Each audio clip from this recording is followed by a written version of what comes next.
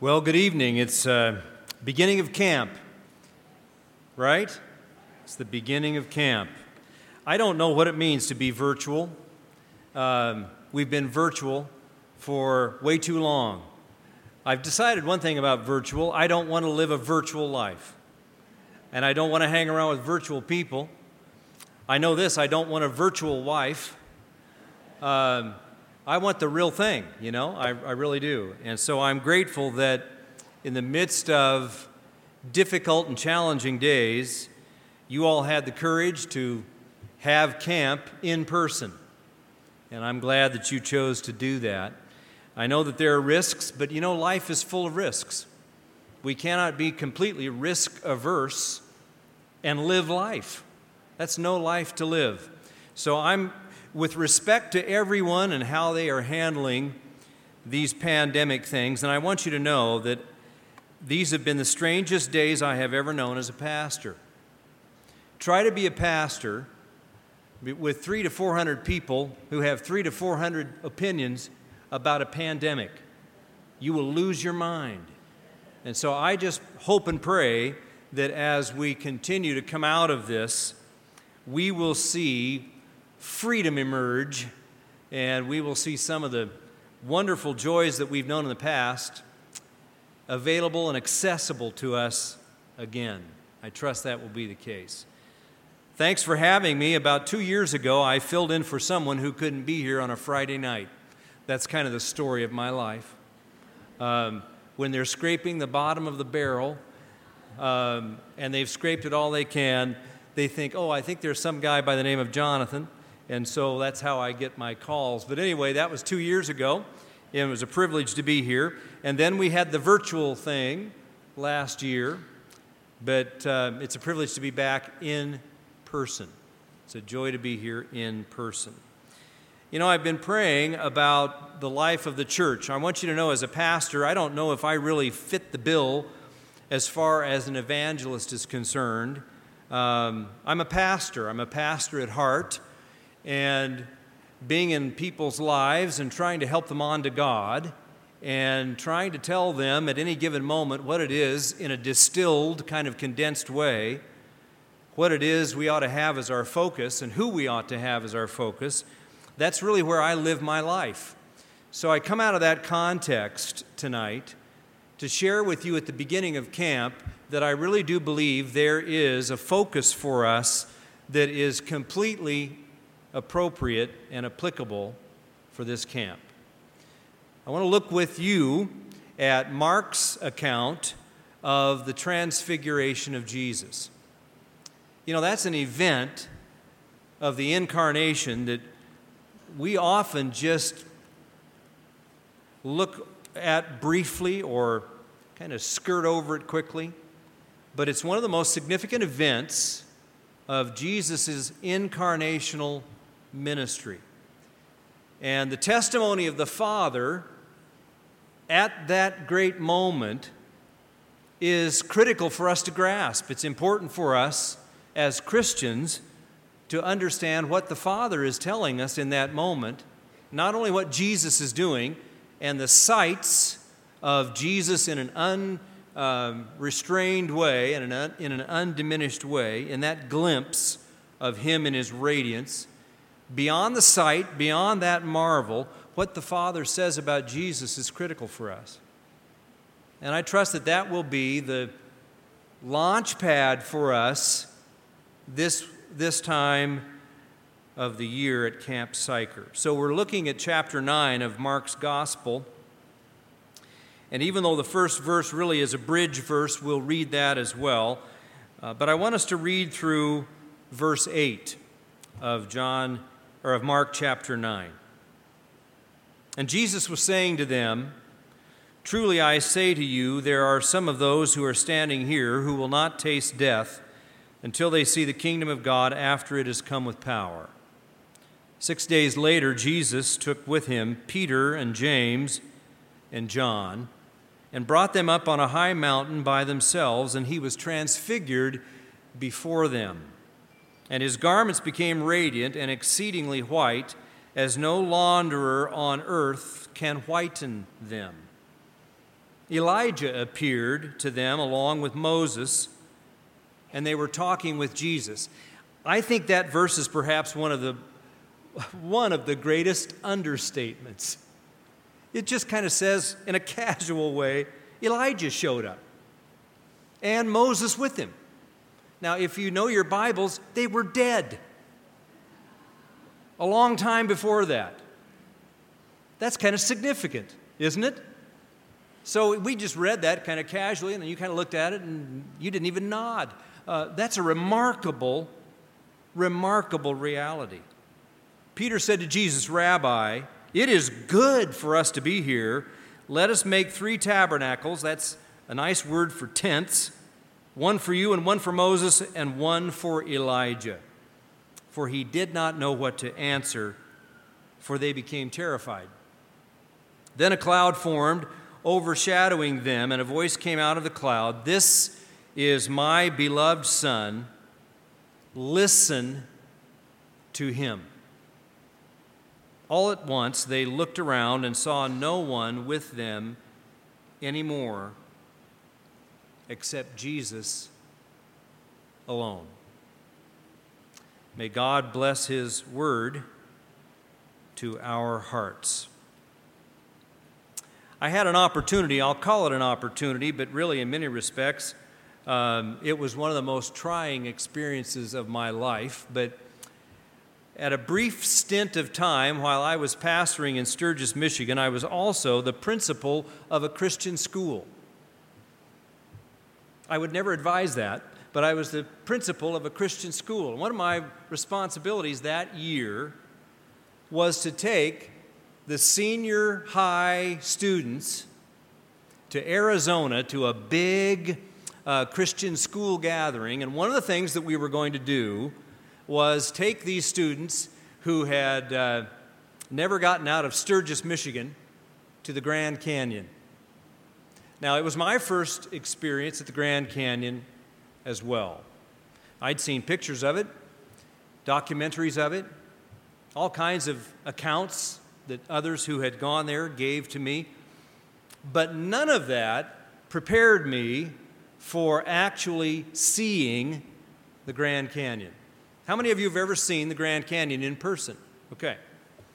When we pulled up to the Grand Canyon, of course, we had those 15-passenger vans that after several hours with senior students, you wish you were not in that van. But we were in those vans, and we got out, and all around us were tourist buses, and they were from everywhere. And the crowd was pretty thick, and I soon realized we had individuals from all different nations all around us. And we were all kind of making one movement, kind of moving as a group, to the edge of the canyon. And I'll never forget this. When we got there, I wondered what we would say, and I wondered, would the Japanese tourists know what we were saying? Would the German tourists know what we were saying? Would we understand what they were saying? Well, we did. Every one of us perfectly understood everyone, even though we didn't speak their language, because this is what happened. We got to the edge, and everyone just went, "Ah." A universal language emerged because there simply weren't words to try to accurately depict what we were seeing. What we've just read about the transfiguration of Jesus is one of those you had to be there kind of moments. You can't put it into words. So one of the things that I think we would note from the outset is this is, even though it is briefly described in Matthew, Mark, and in Luke with great similarity, it is still indescribable as far as its content and context. There aren't words that we could come up with that would accurately put into our hearts and into our minds and give us a visual image of what Jesus must have looked like when the human kind of flesh was pulled away and when he was seen as he really is. It was a divine moment. It was a God moment, so indescribable that here Mark records, having been helped even by Peter, he was so white, bright. The light was so penetrating, so pervasive, so powerful, that there isn't any way that anybody with the best laundry soap available could ever get anything that white, bright. Now, isn't that an interesting way to put it? I'm not sure why Mark and the others were thinking about laundry. I really don't. I don't know why they were thinking about that. But maybe that was an issue of the day of how in the world do you keep white clothes white? Maybe that was somewhere embedded in their mind. I'm not sure. But the description is interesting. It's better than any launderer could ever produce to make something that white. Why was that event, why was that moment in so many ways so indescribable? And why is it that it almost appears that the factors of that moment are presented in a casual way? I think one of the reasons that it's presented as it is because you just can't adequately describe what happened, what they saw, what they experienced without being there. Isn't that very much like our own personal faith? There are factors about our faith and trust in Jesus, what He does in our own lives, that is both universal and unique, that as hard as we try, there are times we really can't adequately describe what Jesus means to us and what He's done in our lives. But we can rejoice in it and we can celebrate in it nonetheless. Beyond what Jesus looked like, beyond the indescribable white light radiance of Jesus, and those moments where they got a brief glimpse of what God looks like. Beyond that, Elijah and Moses show up, and they talk with Jesus. Luke records that they talked about His departure. The original language says they talked about His demise, His soon coming death. They had a conference meeting right there on the Mount of Transfiguration. How significant is that? How indescribable is that moment? You and I have just read a passage that indicates there was a moment in time when there was a handing over, as it were, all of the law and all of the prophets to the one who alone fulfilled them all, Jesus the Christ. Elijah is there representing, obviously, that prophetic role that God ordained and God indeed ignited in the hearts of His servants, not only telling about the future, but always telling about God. The prophetic voice was not just foretelling, but forthtelling. He was a preacher of God's word. And when he is speaking with Jesus, they are affirming, they are confirming. Jesus is God's holy sent one. He is the Word in its final form. He is the one to whom we need to give all deference and reverence, and we need to turn to Him and listen to Him. It's a marvelous picture. It is so powerful that the prophetic voice is yielding completely, as it were handing off the baton to God's last word. Oh, how we need to hear that and see that. But we also have Moses there. Moses, yes, a prophetic role, but also Moses, the law role. Law, different than how we look at law. Law in the Old Testament mindset takes in all of the ways that God speaks, God instructs, He teaches, He conveys truth, He speaks what is essential, and shares His known will, or His knowable will. So when you look at the word law in the Old Testament in particular, understand that it doesn't have to do with speed limits for chariots or whatever. It has to do with God's will being made known by God because He's a God who speaks. He's a God who communicates. He's a God who gets His truth to our hearts. And I want us to take just a moment and look at this wonderful corroboration that we find in Hebrews chapter 1, first couple of verses. God, after He spoke long ago to the fathers in the prophets, in many portions and in many ways, in these last days has spoken to us in His Son, whom He appointed heir of all things, through whom also He made the world. And He is the radiance of His glory and the exact representation of His nature, and upholds all things by the word of His power. When He had made purification of sins, He sat down at the right hand of the Majesty on high, having become as much better than the angels, as He has inherited a more excellent name than they. Wow. After God used the prophets, and after God used the law, and after He used men, He spoke finally and fully through His Son, Jesus the Christ.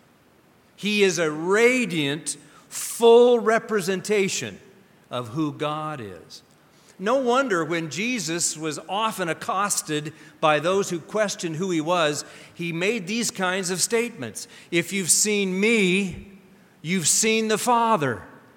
I am His full representation, here in the flesh. And the Mount of Transfiguration is indeed an evidence of just that. What an indescribable moment. Two individuals who have entered into glory are there in front of Peter, James, and John, and they're taking it all in. All we know at this point from the text is that James and John, as well as Peter, were terrified. They were terrified. It would get your attention, wouldn't it? If you saw Elijah and Moses, and if you saw Jesus in His unrestrained glory, it would get your attention. It would get a hold of you. Peter did something, though, different than James and John. Evidently, James and John just kept quiet. But impetuous Peter did something quite different. He shared an independent motive. We have an indescribable moment. And having nothing to say, as other references remind us, I just find this hilarious. It's a lot like us. Having nothing to say, he spoke. I just want to say something to us. That is inadvisable. Don't do that. Having nothing to say, don't just speak up. I was traveling one time with a dear friend of our family's, one who was a very prolific writer in the 20th century. His name was Richard S. Taylor, and I had just had him in my church for a revival meeting. He was a dear, gracious soul, but the fact that he was so keen and had such a wonderful mind and heart, I was intimidated by him. And so we were having a conversation, and I was trying to figure out in my 20s, how do you talk to someone who is as sharp as he is? Well, I learned some things while taking him to the airport. Better just to keep your mouth shut at times. So I made this statement. I thought this would be interesting conversation, and I thought it might even show him that I had a pretty decent mind too. So I brought up a scripture that I had recently been working on, and I shared with him my thoughts about this scripture. And I said, you know, Dr. Taylor, I said, I have looked at all different commentaries. I've looked at any resource I can find about this verse, and I'm the only one that I can find thinking this thought. Are you traveling with me so far? And so I shared my thought with him, and he was very, very quiet for a painful period of time as we were driving down I-69 toward Indianapolis to take him to the airport. And so I finally said, well, Dr. Taylor, what do you think? He said, well, Better to be thought a fool than to open your mouth and remove all doubt. And at that point, I realized there are times you just shouldn't speak. This is one of those moments in Peter's life. Don't forget that in chapter 8, where we will probably visit this week, in Mark chapter 8, Peter had taken it upon himself to rebuke Jesus when Jesus started talking about his suffering and his death. And Peter rebuked Jesus. I urge you with all seriousness, don't rebuke Jesus. Don't take Jesus to task.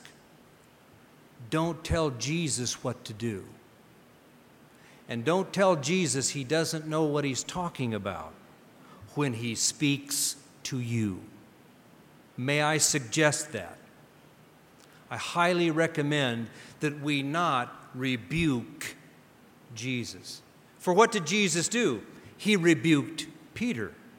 So on the heels of that, Peter is still feeling as if in these moments that are highly charged and God's on the scene and Jesus is being magnified, Peter needs to say something. No, you don't.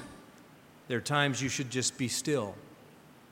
So while Peter is saying, I have an idea, Jesus, let's pitch 3 tents, one for Elijah, one for Moses, one for you. Let's stay here. What he was suggesting was, let's stay right here, out of the fray, out of the valley, away from the people that hate us, away from those who are gathering evidence against you, away from the suffering, ultimately away from the cross. Let's stay here, Jesus.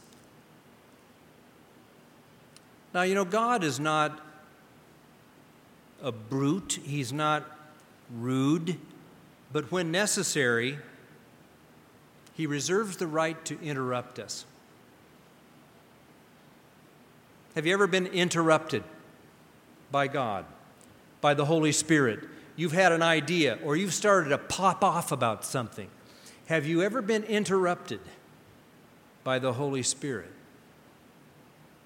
Good. I see some heads nodding. I thank God for that, because had you never been interrupted by the Holy Spirit, you're not spiritually alive. So what did God do? Right in the middle of Peter's great idea, God overshadowed him and God spoke. He interrupted Peter. And what God said, what the Father said at that moment, I pray will be our heart's cry for this camp. While Peter was saying, I think we ought to stay here, the Father overshadowed him. And the voice that came out of the cloud said these words, "This is my beloved Son. Listen to him." Listen to him. John's gospel begins in an interesting way by declaring that Jesus is the Logos. Jesus is the Word. Hebrews that we read indicated he's the last word. He's the final word. So if Jesus is the final word on all matters spiritual and moral, if Jesus is indeed the Word, as John declares, if God has seen fit in a last fulfilling way to speak finally and fully through Jesus, his Son, then it is a reasonable mandate from the Father that we listen to Jesus. I shared with you that I'm a pastor. I have been for years. I live my life in pastoral ministry. I can't tell you how many calls I get a week or texts that I get during the day. You know, I'm thankful for cell phones, then I'm not thankful for cell phones. There are times I'm glad for them. There are times I'm not glad for them. Social media, for example. I won't get off on that, but not having a filter between the few working synapses of our brain and our mouths or our fingers is not good. I mean, we are pretty much just keeping a refrigerator bulb going in the first place. So for us to constantly share our thoughts is not necessarily beneficial to society. And I would also just like to say to you, dear friends, I love you dearly, you don't have that many friends. Okay?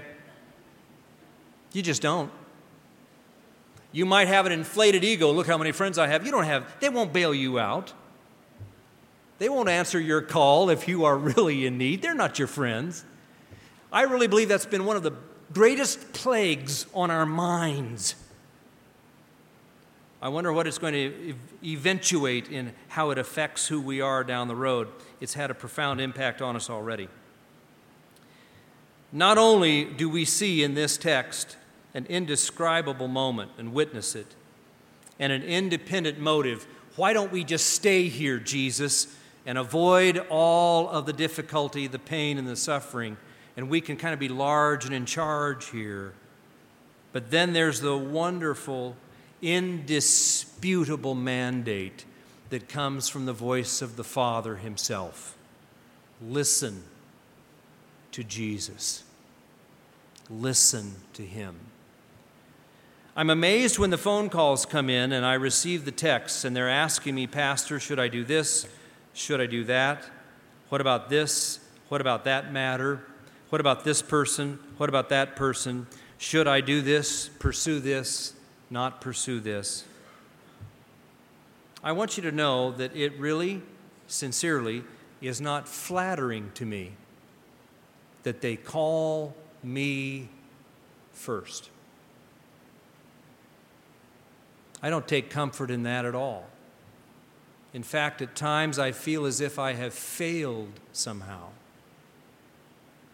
to not get into their hearts and into their minds that their first resort, their exclusive resort in many respects,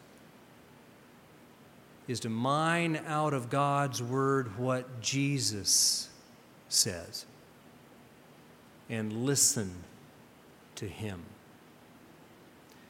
I look at where our culture has gone rapidly. I look at the impact that it has had on the church. And I want to say to us, has Jesus stopped speaking? Or have we merely ceased listening? The mandate from the Father is clear. It is as clear as it could be. If you want to know the truth, if you want to know the way, if you want to have life, listen to him. Listen to him. The world doesn't write God's salvation story, friends. The world doesn't have the right to change the word. Culture doesn't have the right to tell God that somehow he has changed his views. Listen to Jesus. I found something, though, as a pastor and as a follower of Jesus. Good, real good, good comes to those who listen to Jesus. Even if Jesus is a corrective and convicting presence, even if his words are hard at first, they are always for our good if we will heed them. If we'll listen to Jesus, Jesus will not mistreat us. Jesus will not treat us unkindly. He will not go back on his word, but if we cling to him and listen to what he has to say, he will lead us into the best that God has to offer for our sin-sick conditions in this life and in the life to come. So for camp, why are we here? What do we do? How should we approach these gatherings? What should our hearts be like, and how should we tune them? I pray that starting from the outset, our hearts will be tuned on the frequency to pick up clearly what Jesus says. And I pray that in wherever you are in your own spiritual life, during these days that are often used greatly by God for our own spiritual well-being, we will be ready to listen to Jesus. But listen in the way that Scripture means. Listen doesn't mean just pick up the sound. It means receive it and prayerfully, by the help of the Holy Spirit, apply it. Listen with application and listen with obedience. My prayer for us then tonight would be this. If we're just where we are, or if we would want to move even to a place like this of prayer, would we be willing to put ourselves out there from the beginning and just go on record with God and make a covenant with Him that through these days together, not knowing what's going to be said, not knowing where we're going to look at the Scriptures, we're ready to listen to Jesus. We're ready to listen to Him. I trust that you will make that covenant, that agreement with God. You don't have to make it with me, but make it with God.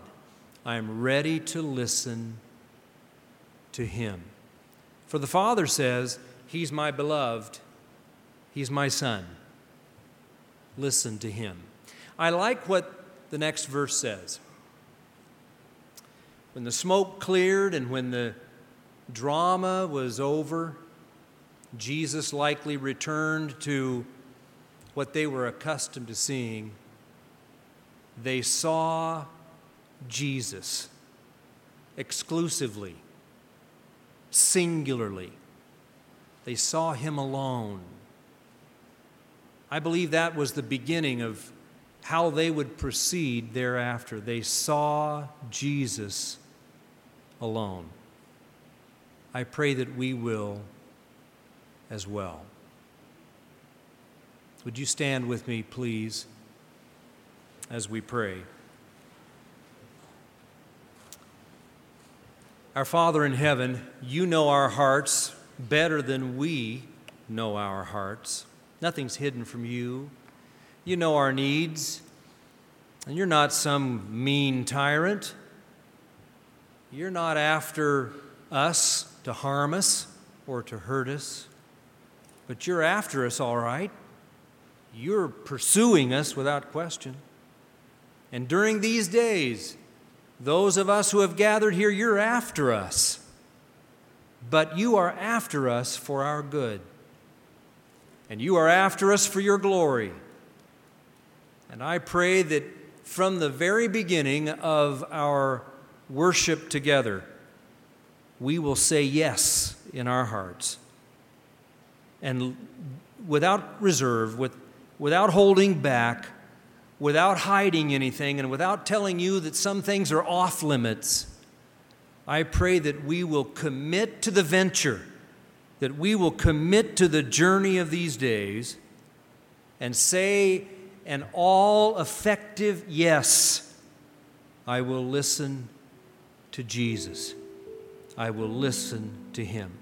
Help us affirm that, we pray, tonight. Again, for your glory and for our good. We ask it in Jesus' name. Amen. Wesley. Open my eyes, Lord. We want to see Jesus,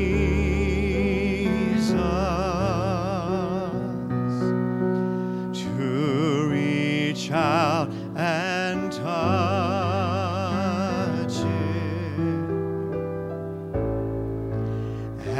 and say that I love Him. Open my ears, Lord, and help me to listen.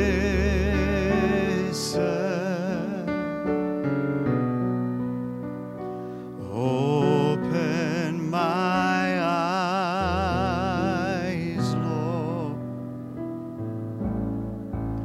I want to see Jesus.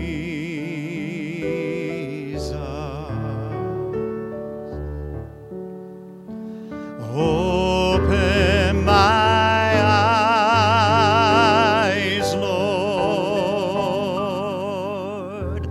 I want to see Jesus. To reach out and touch Him and say that I love Him. Open my ears, Lord, and help me to listen.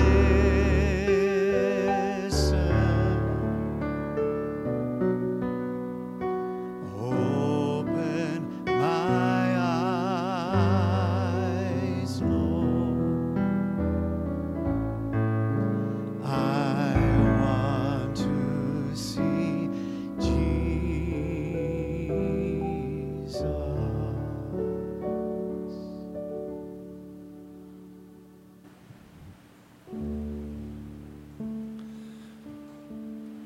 Our Heavenly Father, on this first night of Camp Sychar 2021, we're so thankful to know that we don't have to wait. Lord, that we can be responsive right now, that the song we just sang can truly be the prayer of our hearts. That you would open our ears, that we would hear you, Lord. That you would open our mouths, we would speak, Lord, and that we would know the right time to simply be silent. Lord, above all, that we would know the right time to respond is when we sense the Holy Spirit is moving in our hearts. So, Lord, if there are any among us tonight who sense your Holy Spirit is speaking to them, Lord, encourage their hearts. Don't let them wait to take this moment, this opportune time to come and be responsive to the voice of the Spirit. Lord, may that be the prayer and the posture of our hearts every day and every night, not just while we're here, but throughout our earthly lives. Lord, as we go from this time of worship tonight, may you continue to speak to our hearts, to speak to our minds, to draw us deeper and deeper into that wonderful, beautiful, intimate relationship for which you have made every one of us. All this we ask in the name of Jesus Christ, our Savior. Amen.